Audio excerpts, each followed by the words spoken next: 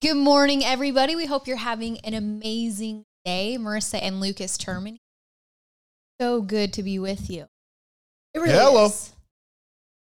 Hello.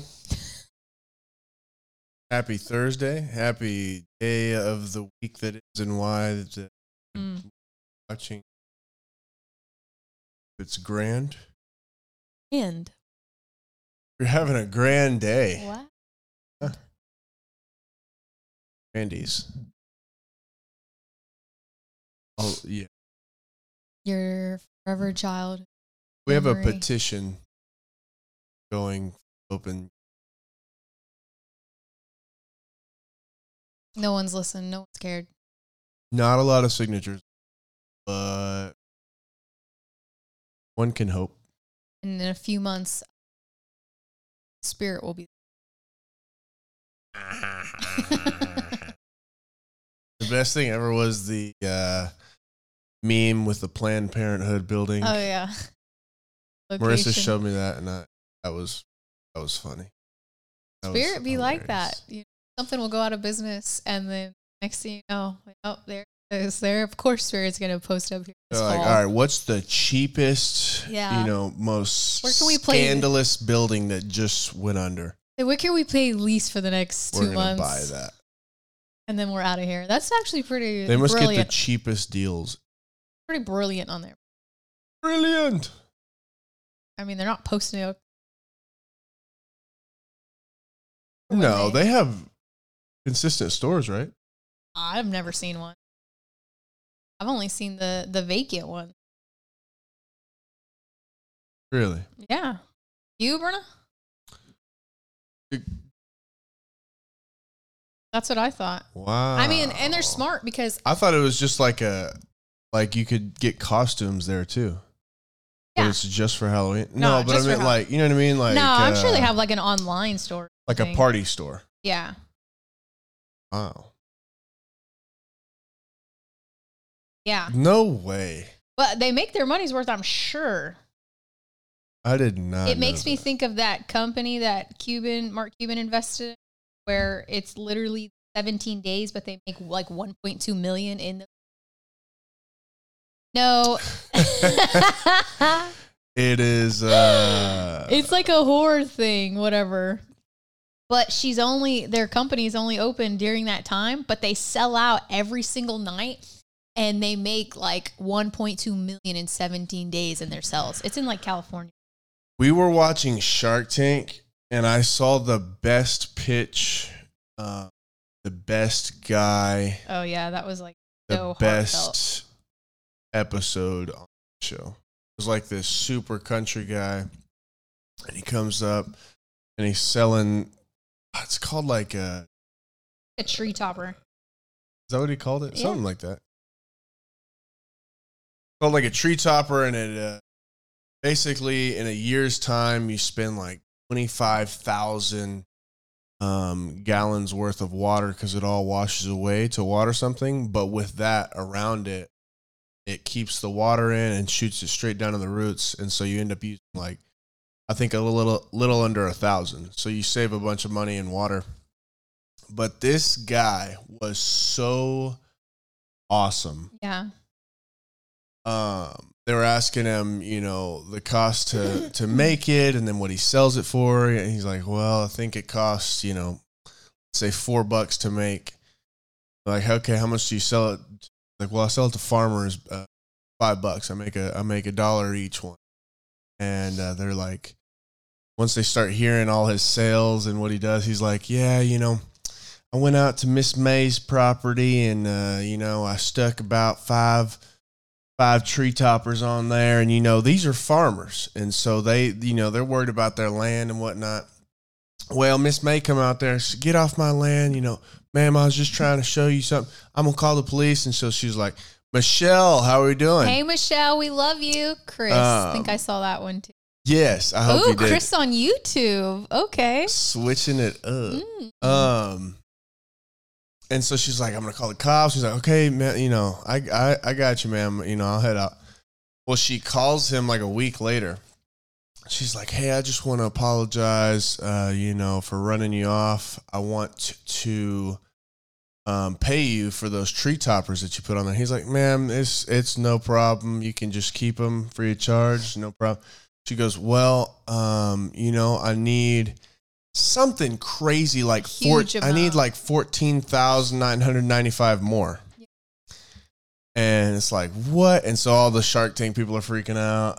And he's like, a great guy. Yeah. They're like, look, great why heart. don't you sell this for $10? He's like, well, because I'm selling to farmers. And and then they're like, okay, I get it. Like, why don't you sell it for like, $7 or $8? Like, well, I'm selling to farmers. Yeah. And he's like, farmers, they don't make too much money, and I don't want to prey off them. Like, I was a farmer, and then at the end, so he they're going back and forth negotiations, and one guy just straight up, all right, I'm going to give you exactly what you asked for, done deal.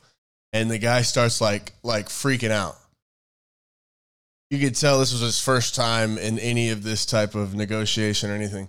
So he starts freaking out, and they're like, they say about his dad to trigger something. Well, he had mentioned his dad gave him the idea, and so that's why he went in. Oh, so he gets the deal, and they're been on social media. It's okay, Chris. We missed you. We cried a couple episodes. Just rewatch them, and you can see my tears. So he gets the deal in shock, super ecstatic, just freaking out. I can't believe I just got that deal. Well, one of the sharks says, let's tell your dad he's a great man or a great guy, because he talked about him a little bit. He's like, yeah, well, my dad died, a couple years back. And it's like, I was like, okay. But then he starts getting emotional. And then, he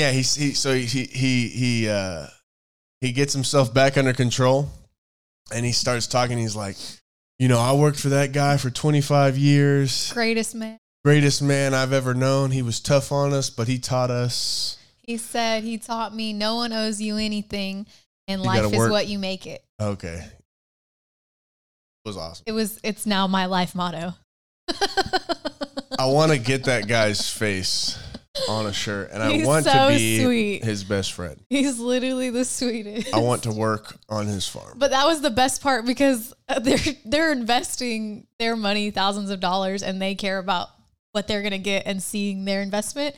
And so what's funny is they're like, why don't you go up to like $12, $10? And he goes, but they're farmers. I'm already making $1. At least 3 or 4 times they would ask him a question. He was like, what is wrong with you? But they're farmers. He's like, I'm not going to rob them. but they're no, what you guys don't get, they're farmers. Yeah. And he's super nice. But honestly, like, he wasn't trying to make money. So good. Exactly. Yeah.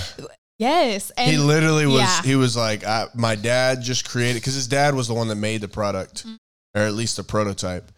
And he was like, my dad built a great product. I just want to get this product in farmers' hands. Like, I know it will help save water, save time, save money on their part. So he's genuinely just trying to. Yeah, But I told him he needs to just sell it for like freaking $10 or $15 to people.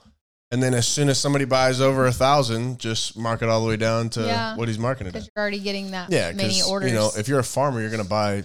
But he's a great or 500 guy. or 1,000. He was a great guy. But he's like, why would I do that? That was cool.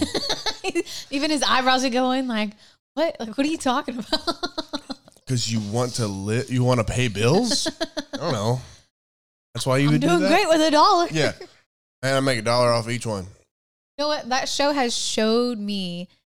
What does that show showed you? It showed me a lot, honestly. I'm going to be real. Chris, on YouTube, you would be surprised how many companies start out with filling a need, making a lot of profit. Yeah. Oh, yeah. It's true. What was crazy is one of the sharks' points was that you start off making, you start off making your product as cheap as possible and selling it for as cheap as, you can, just to even see if it's going to work in the market. Exactly. So I know it's not exactly pertaining to filling a need, but, most people make products for. So it's interesting that they're like, look, put the least amount into it, because if it doesn't, heck yeah. Yeah. Inspires you to be a baller.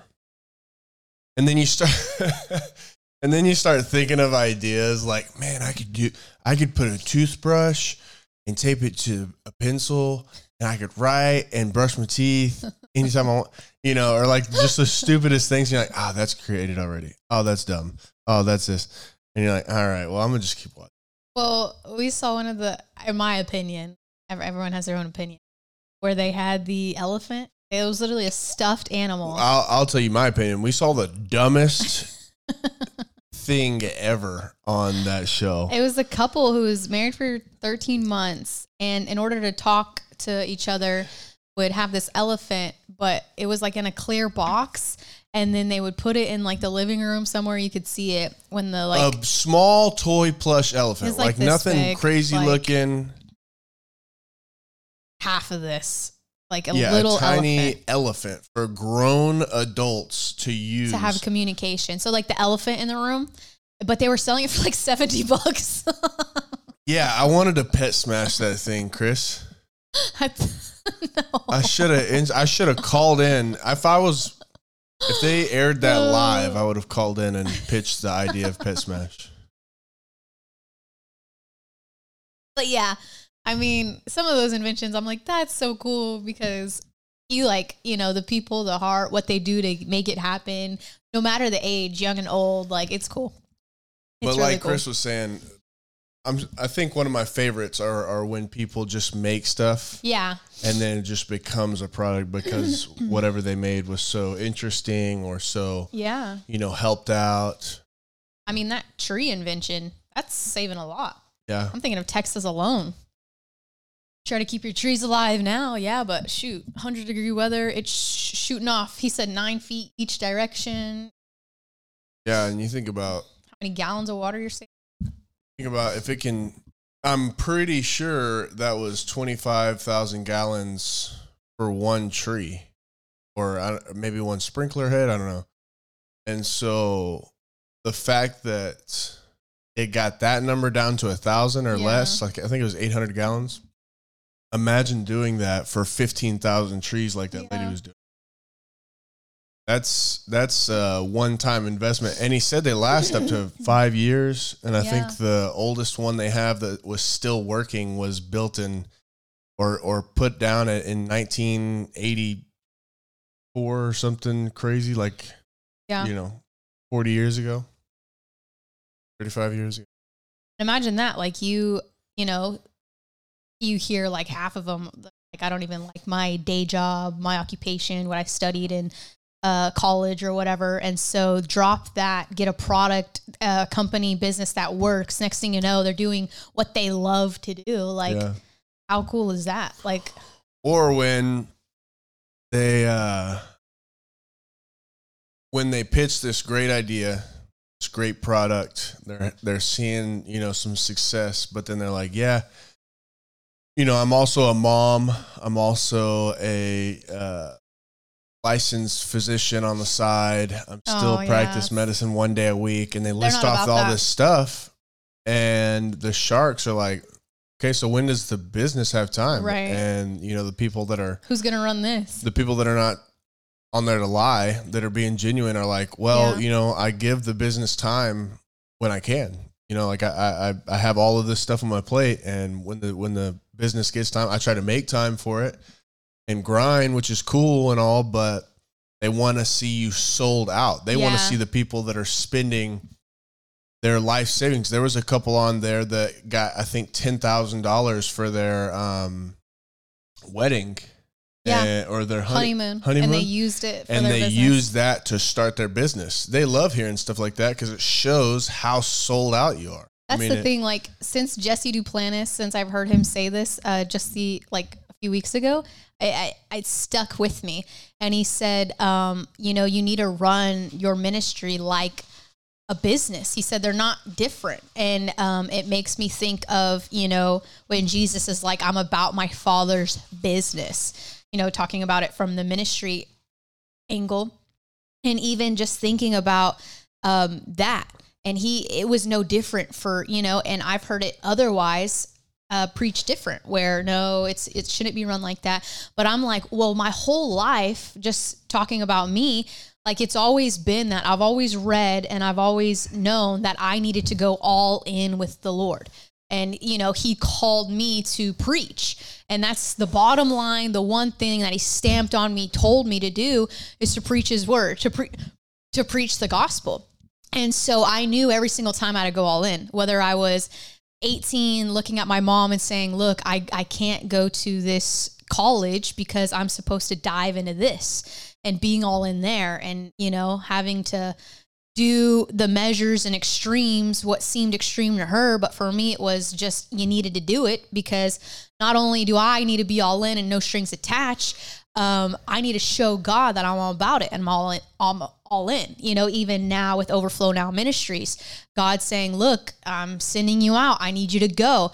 And for me, it was like, I need to be in the position to go, you know, to be able to be wherever and whatever state, whatever location, whatever place, to preach like he's called me to do, and to be that available servant to preach. And so it was making the strides that we have this year to position ourselves to do that, to not stop preaching. We do the podcast all the time. We're having, you know, a meeting even next week, and to preach and to minister to people, and to be able to be on call to minister to people. And I went to a lady's house just last week to pray for her. She was sick. She went to the ER, all of this. Let me lay hands on you and pray for you. I'm going there. And so, and then right after that, went to another church. And so just positioning ourselves to be all in with what God has. It's interesting that business people in the world see it like that they want to invest in someone who's all in what they're investing in. And for me, looking at, you can read the Gospels with Jesus and the disciples, it was literally no different. You know, he calls them out in the occupation. Some of them were fishermen when they started, you know, Peter and Andrew, and calls them out in the very thing that they were doing, tells them what I've called you to do. And for them, it was to be apostles. For them, it was to start the church as we know it today, and for them to be all in.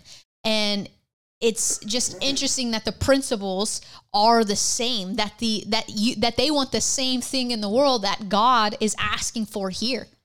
And so it's interesting that that's no different. At the level that that they want the same. Like, you want someone who's all out. Paul told Timothy to throw yourself in your task, to give everything to it.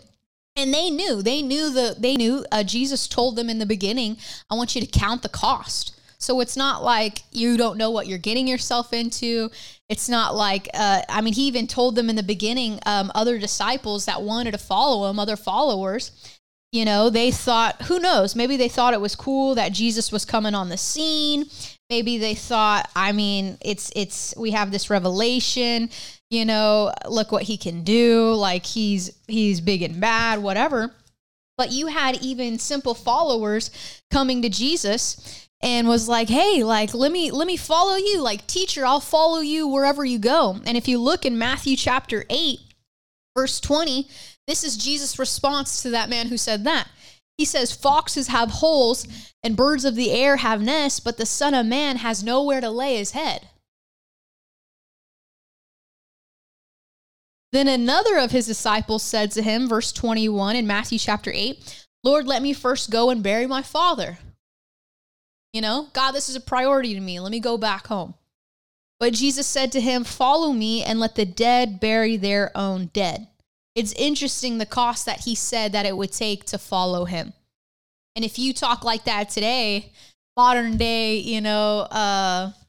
church, people are gonna look at you sideways. Imagine your leader standing up in the pulpit and saying this, hey, we're gonna do this, and you gotta be all in. People look at you crazy. But this is what Jesus told them. If you're gonna follow me, if you're gonna be a disciple of me, then be about me. Like, be all in. Don't just let me be a Sunday morning thing. Don't just let me be a when you need me, I'm here thing. Be about me. Be about me on Monday, on Tuesday. Be about me when times are good. Be about me when you're celebrating. Be about me when things might get rough. Be about me. And you see that. And not only that, I mean, this is one of my favorite things because Peter is talked about a lot in the New Testament. And not only that, he speaks up to Jesus and he says, Jesus, haven't we left everything for you? Like, haven't we given up everything to follow you? And Jesus's response isn't, yeah, you did, pats him on the back. Yeah, you did. Thank you. Thank you for following my vision. Thank you for, it wasn't that. And it's not that in the kingdom.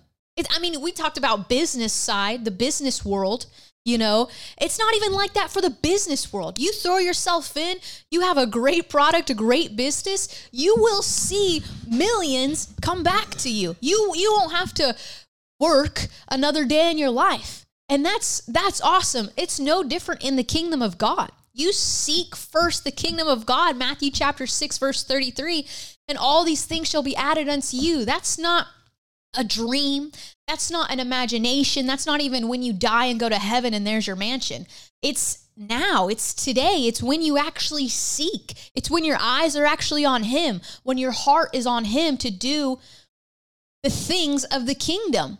And so his response to Peter was, you're going to receive for leaving mother, father, for leaving household, for following me with everything. You're going to receive not only in the life in heaven, but in this life, not only the one to come, but today, but now. And that's the goodness of God. That's what he has for us. That's what he has for you. And so talking about wisdom, talking about King Solomon and the wisest man to ever live, and him to pray and ask God, his request was an understanding heart to have wisdom. That means a lot. The Bible says in everything, get wisdom. And all your understanding, get wisdom. Proverbs chapter 4 says it. It says, get wisdom. The crazy thing is just in regards to that show, there is a lot of wisdom. Those you have 5 millionaire / billionaires at a table that have done crazy amounts of business deals and just have all this knowledge. Just listen to the Mr. Wonderful guy tell you a story about Greek mythology, whatever, why the color purple came about and was perceived as a color and everything. But it's interesting that I've seen people on that show with like an average to bad product get a deal on there, that the investors were more open to fund, get in the battle, or get on the on board on vision with people that were completely sold out and gave it their all, even though they might not have had the best product in the world, versus the people that weren't sold out and did create, brilliant minded people that created a nice product, had something nice going that you could probably blow up, but they weren't invested into it. And the crazy thing is when it comes to those people, they either don't get a deal, or the sharks ask for 60 to 100% of the business so that they can just take it over. Like, okay, I see that you have a good business. Clearly you don't want to pay, too much attention to it or sell out for it. I'll just basically buy it from you. If I don't buy it from you, I'm at least going to buy the majority of the shares or the equity, and I'll just run it myself. And so it amazes me that if you're not willing to go all out, even if you create something good, either people aren't going to want to buy into it because they don't see that you're sold out for it. Because again, what people are going to follow the head. People are going to follow and get in line with what the head of something is doing. Head of a business, head of a ministry, head of whatever, you're going into. That's what people are going to feed off of. It only goes down from there, so to speak. Right? It's like the It's like the what's it called? Plant cycle. Energy cycle? Energy pyramid? I'm Sounds say like a pyramid scheme. energy cycle. But it's like, this eats this, eats this, eats this. And so less and less, energy goes down. So you got to start with 100 freaking percent, 110% if that's possible. So that, if it goes down a little bit from there, you go, 3 or 4 stages down from the boss, True. You're still at 90%. You're still at 89%, whatever it is. But if you're functioning at the 90% or the 80%, you're talking about, going down to the 70s or 60s, right? Yeah. I mean, to me, it's a spiritual concept. Like you look at Paul and Timothy, you look at Jesus, the disciples, like there's that impartation that you're going to get from whoever your head, whoever your lead is. Yeah. If you're a lead, your head, the person you're under, following, learning from, gleaning from, no matter what they have, it's going to be imparted to you, no matter what they have. And so it's interesting that Jesus, who's all in, who shows you is all in, you look later in the, New Testament, you see that the disciples are all in, that they gave up their lives, that they were in prison, they got beat, they did all this stuff for the sake of the gospel. That's why Jesus did it, And so there was no different between the two. But you're right, like the zeal, passion, knowledge, wisdom that that person carries, you're going to catch that. You're going to be, if you're receptive, of course, and you're actually following them, you're going to catch what they have. And so it makes me think even if you're not. That's true. You might not get the good, but if you're not perceptive and you're just mindlessly following somebody, whatever, to whatever degree, you'll catch something. It's going to rub off on you. Yeah. Yeah. If they're lazy, they cut corners. Yeah.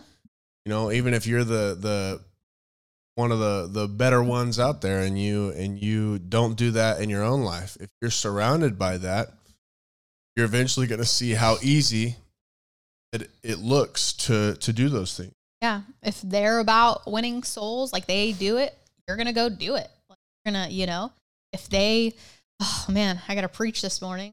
If I got to go to church, then you're going to be like, I got to go to church, like that expression is that attitude, that mood is still. The person speaking to me doesn't really want to be there. I got to preach today and then tonight and then if it's a burden for them, the burden will be on you, Seriously.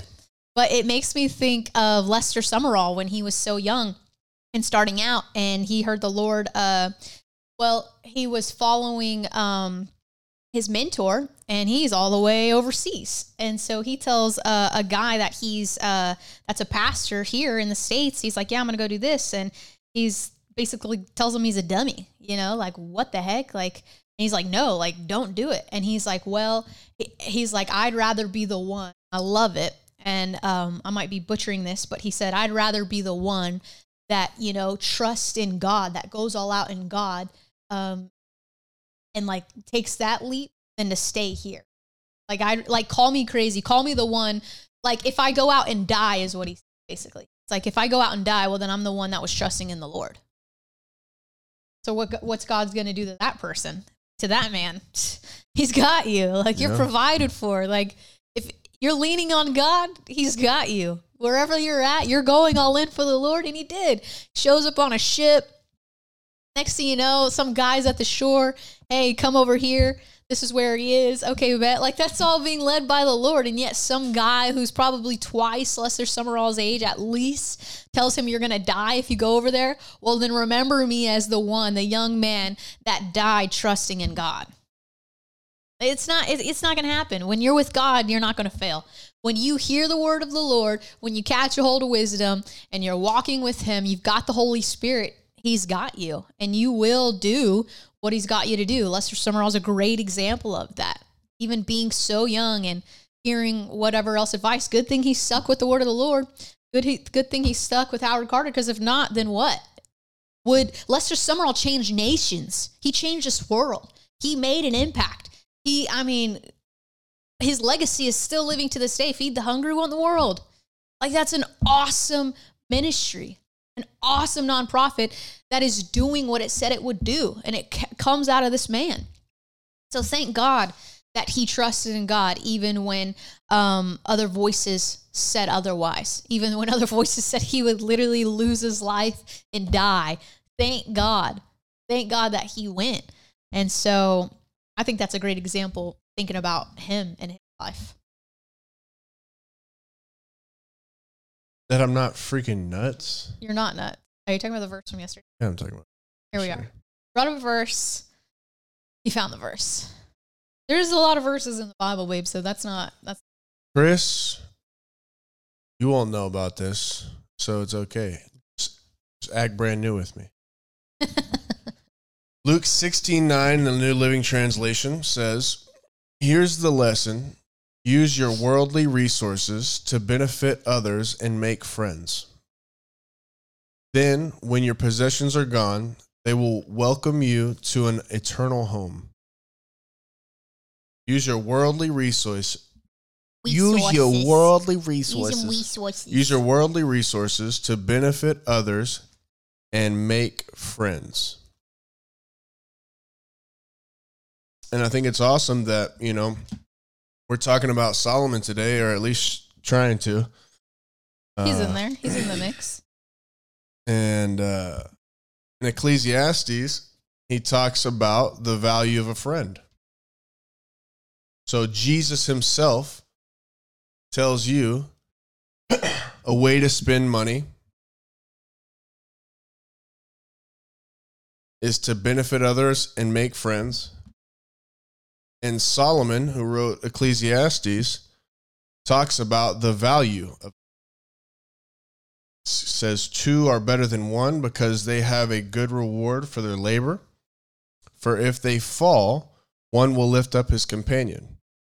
But woe to him who is alone when he falls, for he has no one to help him up. So it's important to surround yourself with good people. That doesn't mean just surround yourself. Right? You surround yourself with the wrong person. If you fall, they just push you down farther or do the old reach their hand out and then, reach for it. They drop you. You know what I'm talking about? They just put more dirt on you. And my old friends. Yeah, I know. Yeah, my old friends. No new friends. I'm just kidding. Push me in the gutter. We had a fight at a cemetery. That's what happened. Threw dirt, buried you. Oh my gosh. No? Pushed you in a grave? Yeah. What bad timing. How weird would it be if you were going to a funeral? What? You just finished the viewing and everybody starts to show up at a funeral and Marissa's just crawling to get out of the hole that's already dug. Did they bury her alive? Like all dirty and muddy and everything. Everybody's, sobbing and just all sad. Moral of the story, watch who you hang with. Yeah, moral of the story. If you fall in a dug grave in a gravesite, there's probably a family coming soon. Watch who you hang with. Oh, that'd be rough. What a lesson. What a shift. Emotions. I don't know. I might just stage that. Honestly. No, like for my own funeral. Say you didn't like dinner? I might stage that for my own funeral. Just have that written in my will. Like, have something crazy happen at the funeral site so it just shakes everybody's mood. That would bring me ease. It'd take your mind off what's going on. Your funeral wouldn't be here.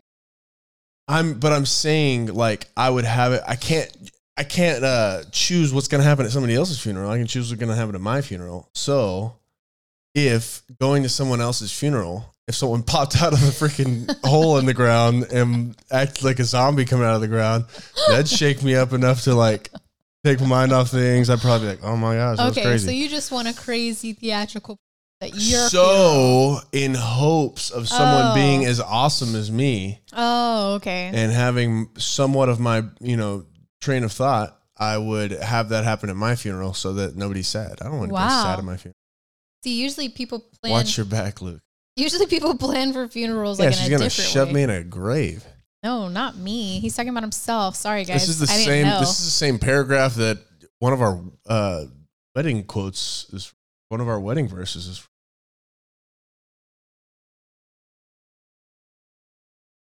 Easily. Ecclesiastes.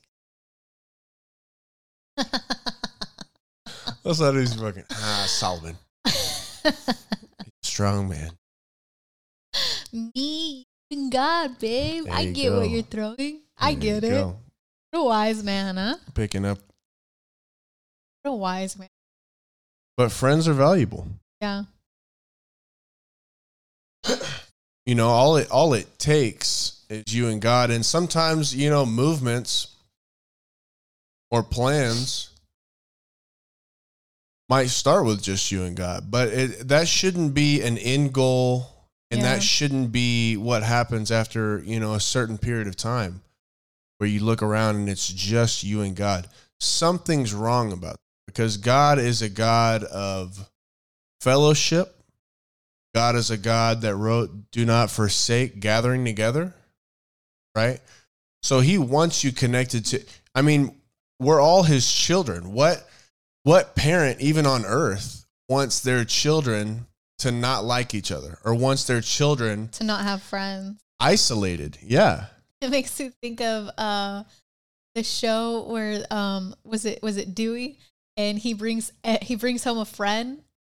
The mom is like, "Oh my gosh, is that what I think it is?" She looks pissed. She goes, "Dewey!" And no, she gets so excited. No, she looks mad because you don't know what the thing is. She's so shocked. Oh, She's so shocked that you just see her face, and she's like, "Dewey!" And he shows up like walking with a friend. And you're like, "What?" Yeah. And she's like, "Is that a friend?" And he's like, Mom, don't blow it. He's gonna think that this doesn't happen a lot." So no, she's it's like, true, "Okay, though. that's fine." Boys, turn around. Takes their pictures. Yeah. All right, I'm done. Malcolm in the Middle. Malcolm in the Middle was a great show. Luke related because of the Great show. There ends up being 5. You just don't remember the oldest one. Sorry, I don't know. There's just 3 in the house. But you're right though, because like friends, like even mom, like I remember when I would have slumber parties, and like it was all like I was excited because that's when like dinner was cooked or we went out to eat. We did something fun. Like your parents want to show out whenever your friends come over. If anything, your friend comes over, "Oh, hey baby, what do you want?" And then you're like, "Yeah, Mom, I want that too." No, I'm getting it for your friend. Oh, maybe for you. I got it too. I'm like, okay, that's all right. What's funny as when I've seen this is when like the parent asks like you and your friend, "You guys want something?" But the child says no, and then you as the friend like, yeah, you. We do want something. I remember because growing up, a lot of my friends were who I played football with, like little league football with, like big boy. Big boy. Like you wanted to eat. And no, they didn't. Why you gotta bring my weight into this? Growing up, I had a lot of friends in like football friends, and so all of our parents were real close knit because they were traveling together. Yes, I was a dude. I'm the baby. I'm the baby by 7 and 10 years, or 6 and 10 years. But yeah. Anyway, so all the parents knew each other, so we'd all, if we had a football tournament or whatever, we'd all go out to eat after. And so when we wanted to all spend the night or together, we'd have these 1 or 2 sets of parents, or even more than that, depending on what the time was, or if they were tired, or if the kid got in trouble that week or whatever, they were being punished. And so we would get together, I remember, and like come up with a song. So we would all like sit in the background, smoozing, and get like this, and then the kid that was asking their parent would like slide out like we were like the Jackson 5, and they would just start singing. Can I please come over? I'm so sorry for what I did. It was awesome. It was great. It worked. He still probably sings to me when he wants something from me as well. So. Probably like 98% of the time. It had a very high feedback. Very high. But what I was going to say is, even with friends, we are all God's children, right? And so even when you don't have friends, or even when you don't have, whether it's you not having friends, friends getting in trouble, you feeling lonely or whatever, your parents always want you to be able to have fun with your siblings. They always want you, when you don't have a friend, you have somebody that you should be able to look to besides a parent, and that's a sibling. Sometimes, if you're an only child, you might have a friend that's like a brother, or that's like family, that's treated like family, like a sister, whatever it is, I mean, that's what the Bible says, though. You'll have a friend that's Proverbs 18:24 says, a man who has a friend. So here we go. Here's how to make friends if you don't have a friend, and then wisdom is going to teach you how to do it. Here we go. Here's the wisdom. Ready for the nugget? And this is by the great man. Yes. Proverbs 18:24. A man who has friends must himself be friendly. There it is. Maybe you're thinking, why don't I have any friends? Why don't I have you're a someone freaking jerk who doesn't talk to me, who, I would like someone to text, maybe go hang out with, go, to dinner with, see a movie. Like, I want a good friend. You should, yeah, that's a desire. Why not? You got to be friendly, put yourself out there, put one of these guys on, go with one of these, and make a friend, because God has a great friendship. There's great friendships in the Bible. You look at David and Jonathan. Goodness, that man had his back. He has his back even against his own father, like Saul. Like, this is my guy. This is my dude. And there's other ones, even the armor bearer of. Even with Barnabas and Solomon, I know they were cousins, so not necessarily brothers or friends, but being cousins, it's Barnabas literally threw up the deuces to was it Paul? Yeah. Yeah. Just to go, because he was like, look, I know, this happened the first time, this first mission we went on, Solomon went back home to Jerusalem, and he was being, kind of wild, but like, that's my boy. Like, I'm going to ride with him. Talk about Luke. Huh? No, go ahead. Go ahead. Got it. About when Paul and Barnabas split.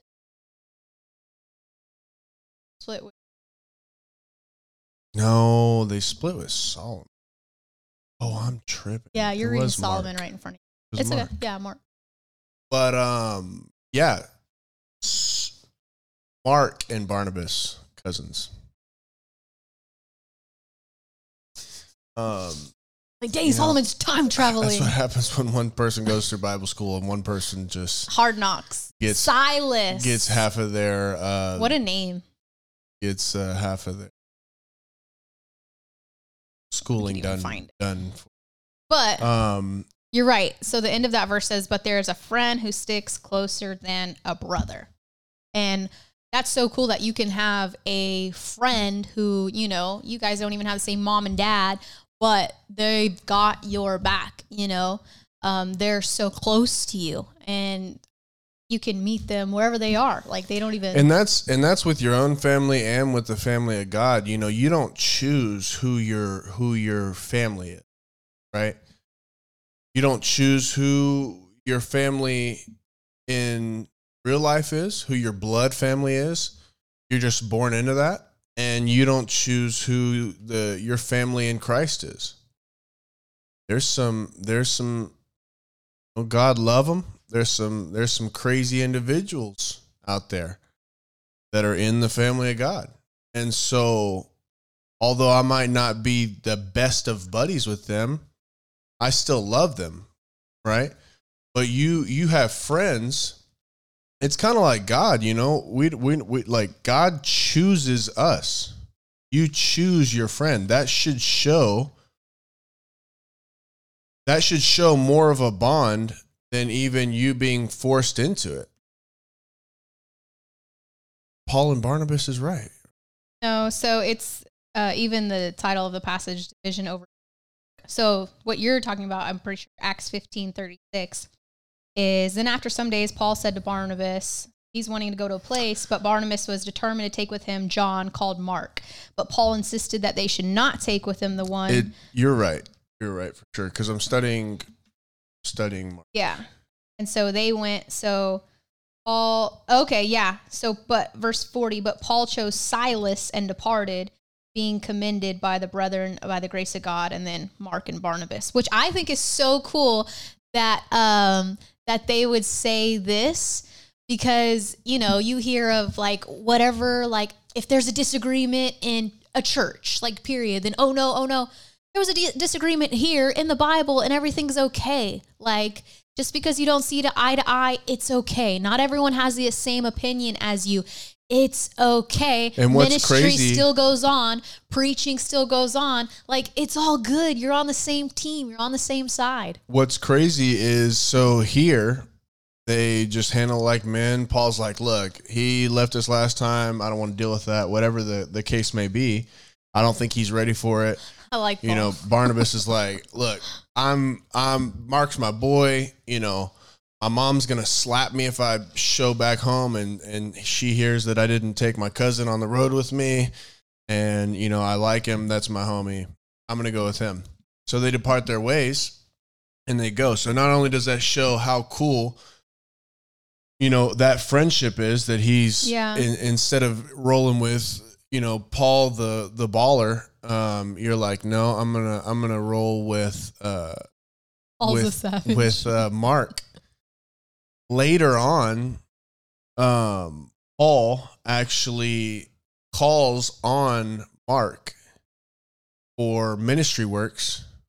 And then even to go a step further, he goes from calling him a worker to if he said ministry help or something, I'll find it. But I'm with you, Chris, because like I relate with Paul right here. Like, of course, God's grace, like, so cool. But Paul's like, why in the heck would we bring homeboy who departed over here, who hasn't even worked with us for this long? Why are we going to bring him? But him and Barnabas are able to have this conversation, you know, be civil. But the dispute got to the place where Paul's like, okay, bye. Like, I don't need to see your face. But again, everything's good. We're still going. But Paul's like, what in the world, like, calling him out? Imagine being John Mark, like, hearing Paul rip you up. Like, wait, you don't want me to go, and here's the reasons why. But Barnabas, like, loving and just so, like, you know, come on, you'll come with me. And Paul's like, he ain't coming with me. Like, Paul is a savage. I like that the Bible's just real and just relatable. And maybe you relate with Barnabas. And that's why friends are important. If you're not ready for a certain step, your friend will be there to, like it says, when one friend falls, one will lift up his companion. And that's firmly what Barnabas is doing for Mark right here. You know, like, look, you tripped up last time. I'm leaving. Look, Paul wants nothing to do with you right now, but I got you. I'm leaving Paul the Savage, you know, just to go with you, right? And then later on, you know, 2 Timothy 4:11 says, only Luke is with me. This is Paul speaking. Only Luke is with me. Bring Mark with you when you come, for he will be helpful to me in my ministry. So having that healthy, like Marissa was talking, that healthy split, instead of trying to, you know, shove stuff under the rug and pretend that everything's okay because that's what you've been taught to do your whole life, is, you know, you shouldn't have any ill feelings with anybody. And that part's true, but sometimes it's the distance, it's the healthy, you know, okay, we have two different objectives, we have two different whatever it is, we're going to go do these in a healthy way. Then they end up coming back later, later on, and the more mature Paul views Mark as being helpful to his ministry. And that's what it is. He calls him later on. He goes even a step further to call him a co-laborer, I believe. But what wisdom is that like given to those people to make the right teams? Yeah. Like, why would you put someone with who clearly Paul had, I mean, it is what it is. He had a problem with John Mark coming along at the time. Yes, everything changed when, he could see that he was doing what he was doing in the ministry, being raised up, all that. But at the time, why the heck would you put Paul? Clearly there's some reasoning to it by there. And there's wisdom on them going their separate ways and being with the team that they were paired up with. And so that just speaks to the people that you are paired up with, the team that you are, with and running with. And, how the heck the Bible says when two are together and, if they don't see eye to eye, what have you, the division, how can they even, have harmony together, unity? They can't. And so if the time is for later, the time's for later, but you want two people who are going to be happy, full of joy. That's where their strength is, with the same vision, going after the same thing, unity, instead of, well, this is what I believe. Well, I believe something totally different. Well, let's not put those two together. That's not going to be a strong go-getter team. And so, because that's just going to create diversity. If you're the one that's submitted under that person that you're going with, then that's going to create, the possibility for, the devil to creep in and you get puffed up and try and overtake his authority or his leadership because you think your idea is better. So, it's not always, forgiving isn't just shoving everything under the rug and going with them. You can forgive somebody or disagree with somebody and still part ways. Yeah, exactly what we see here in Acts 15. That doesn't mean, you don't there, but there's an order, right? You first have to have that forgiveness, have that understanding that, like, okay, we're parting because we have different ideas. There's no bad blood, squash everything, part. And then here, I don't know if this is always how it'll end up. Right here, you see them part, come back together. He's like, I've been seeing this guy work. I've heard stories about how he's matured. Bring him, because he's helpful to my ministry. And then later on, he's like, this is, Mark's super my homie. Cool. Yeah. Mark's my boy. He's I count him as a co-laborer. Yeah. I count him as a been doing it as someone equal to me. And again, like, that just speaks testament to Mark for not getting his feelings hurt, because you could be in that position and you've got a strong leader telling you verbatim what you've done wrong, why he feels like you're not adequate to run with him. So testament to Mark for not getting his feelings hurt and not quitting, not giving up, because a lot of people might have in that position. And that's the Holy Spirit. You're completely right. 1,000%, because that's when people get in their feelings and get, woe is me, I can't believe that, I feel this, forget I feel them. I don't want to be a part of anything. But that's the Holy Spirit, because, how much better is it? Imagine all the growing that Mark was able to do away from Paul, instead of showing, the Bible doesn't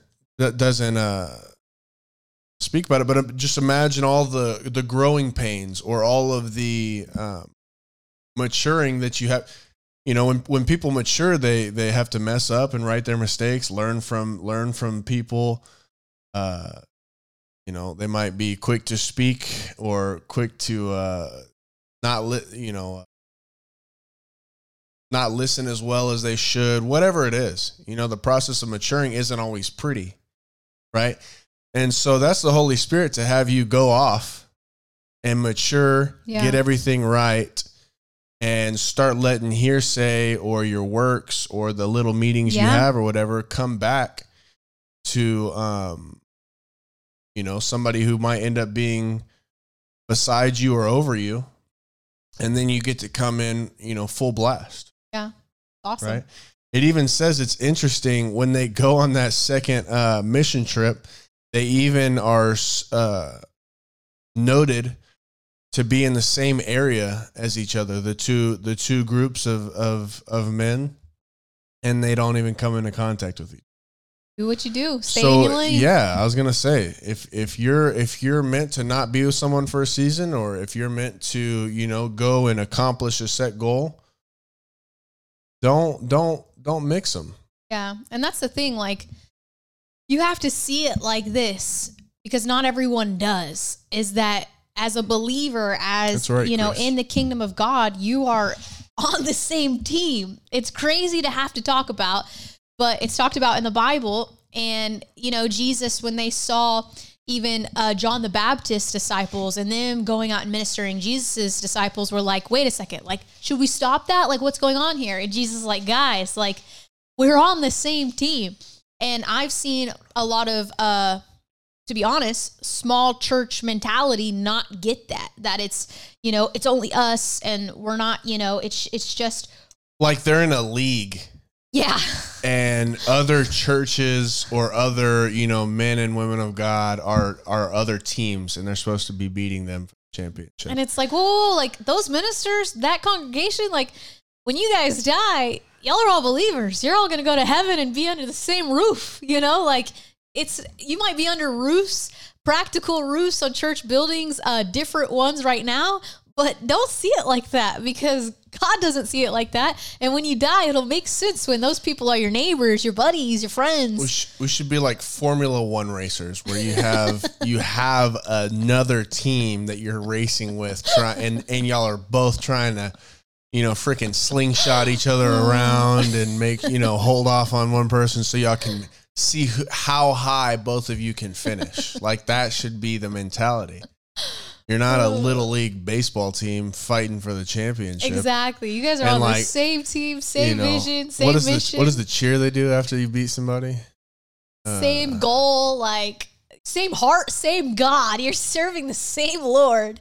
And so it's cool to know that that's what it is, practically, that's what it is. And it can be different, especially with all the different denominations and different beliefs. And,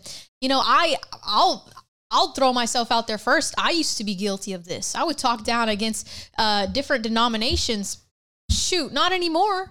Like, praise God that you're going after God the way you're going after God. Praise God that you open that Bible every Sunday, every chance you get, that you have your doors open and that you preach the gospel. Praise God that you do that you go out of your way to get people to come into the kingdom. Praise God. But I just, Yeah, I won't talk down about you. I might flame some of the crazy stuff you do or the lack of stuff you do.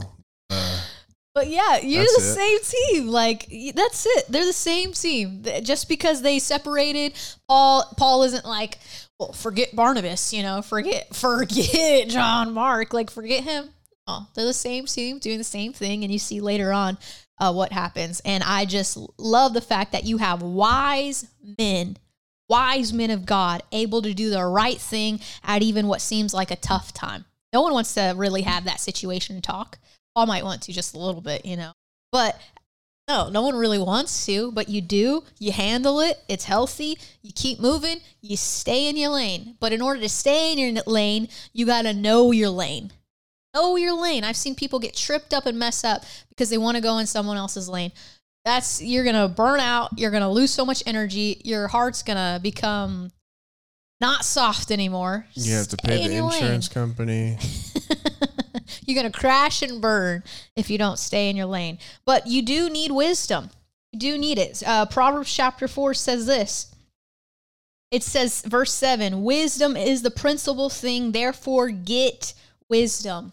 Get wisdom. If I need wisdom to make right choices, right decisions, all of this pertaining wisdom, then how do I get wisdom, right? If the Bible upholds wisdom, talks about so strongly, talks about it that you should be close to wisdom, call out to wisdom, she'll preserve you, she won't leave you, then how do I get it? Well, the Bible tells you in James chapter 1. James chapter 1, verse 5 says, if any of you lacks wisdom, let him ask of God, who gives to all liberally and without reproach, and it will be given to him. So if you need wisdom, you ask God. God, give me wisdom. God, I need wisdom. And the Bible says that he will give to you liberally. He will give wisdom. He'll make it overflow in your life. You will start getting it. It says, but let him ask in faith without doubting. For he who doubts is like a wave of the sea driven and tossed by the wind. For let not that man suppose that he will receive anything from the Lord.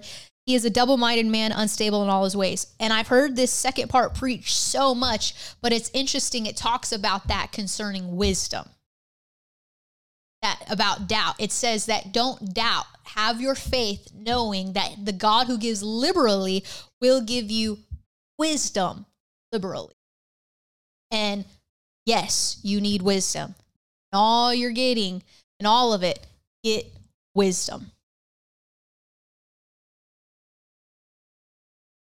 Sorry, I saw you looking at that, so I don't keep talking. I'm looking. I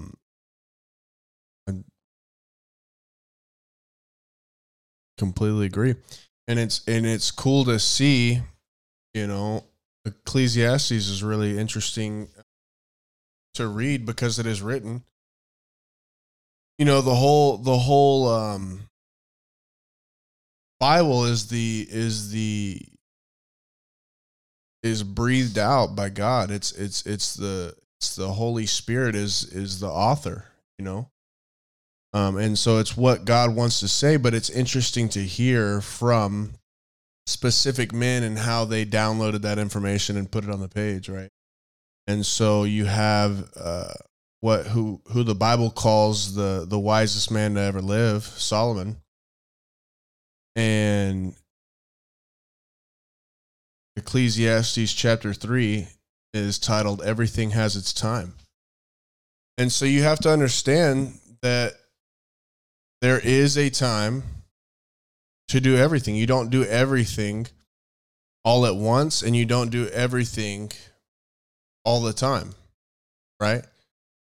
I was listening to a podcast the other day, and you have people that say, live every day like it's your last day. He's like, okay, what are you gonna go bungee jumping every single day? Or are you gonna eat, the biggest meal every single day? He's like, you're gonna be 1,000 pounds and well, it makes me think of lose your job. That guy who bought 100 grand, basically, and all of the sharks looked at him like, it wasn't the time. Why would you do that when you don't even know if this product is sell yet? Like, you don't even have a proof of a sell record. So they were like, what are you doing? So with wisdom, you get the step by step. With wisdom, you're being led. It is keeping you, not only keeping you, it's keeping that bank in check. And wisdom's discerning what time it is. Yeah. And living in that time. Because even when it comes to, trips, right?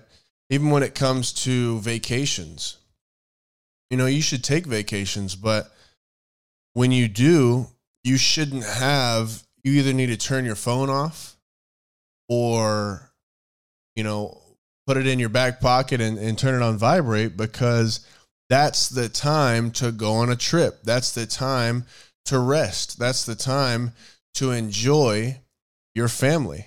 When I go on a trip, I shouldn't be spending that trip on business calls or on, talking about setting up ministry dates or whatever it is, right? That's my time to relax and, experience wherever I'm at, to spend time with my wife, to talk with her, to connect on a slower level, so to speak, than the speed of everyday life, right? And so you have to do that, because if you don't, then you constantly are going on like these really tiny trips all the time, and you're miserable, and you're like, oh, just working all the time. And every time, even when I go on trips, because if you still have,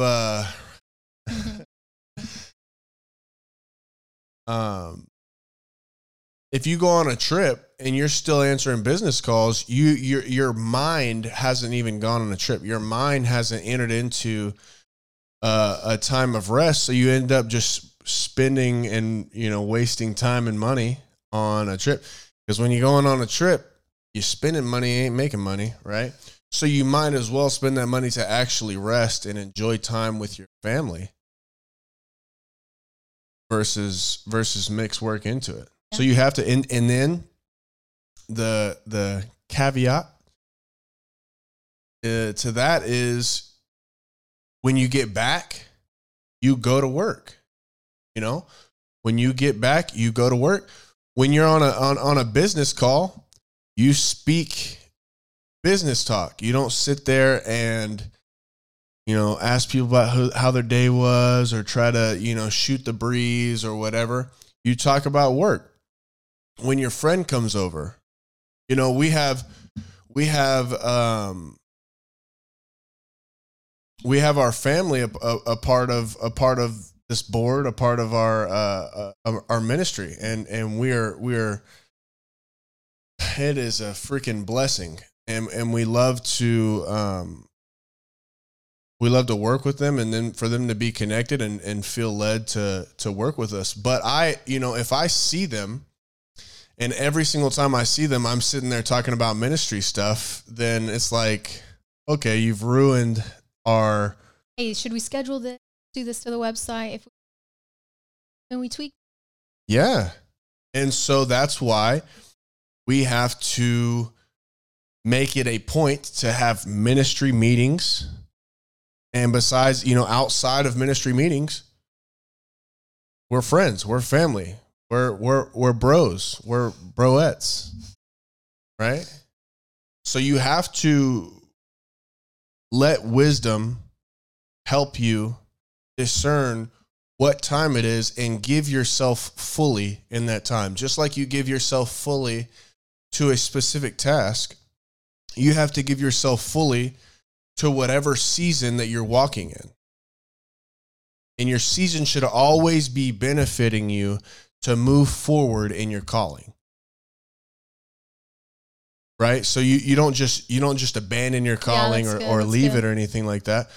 But if you never rest, even Jesus rested, right? So if you never rest, you're just going to go crazy and get burnt out and go nuts, right? But even God rested. Even God rested.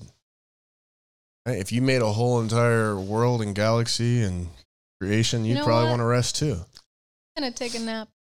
So it's not ungodly to rest, but you don't abandon your post. And if you don't rest, you're going to end up wanting to abandon your post and leave it for a long time. And act as, you're going to be burnt out.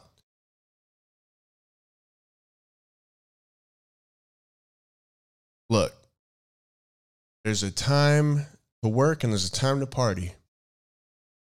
So just how you work hard, you party hard.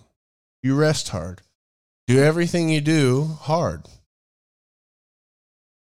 Hard or go home. Go hard or go home. So that means when you shut it down, you shut it down. I've been guilty of this in the past. I even told Marissa yesterday, I'm like, yeah, man, I feel like I should take a nap. And she's like, okay, no one told you can't take a nap. Just take a nap. And I'm like, okay. And I just sit there and let my mind, I had for me, I have, we love you guys. We love you. And, hope you learned a lot. We love you, and you can give online, and we will see you next week. No distractions, Chris. Even when you get colored bars. Overflownow.com/give if you'd like to give. We love you guys. Thanks for staying on. Yes, you guys are amazing. Hope you have the best week ever. We'll see you guys next week.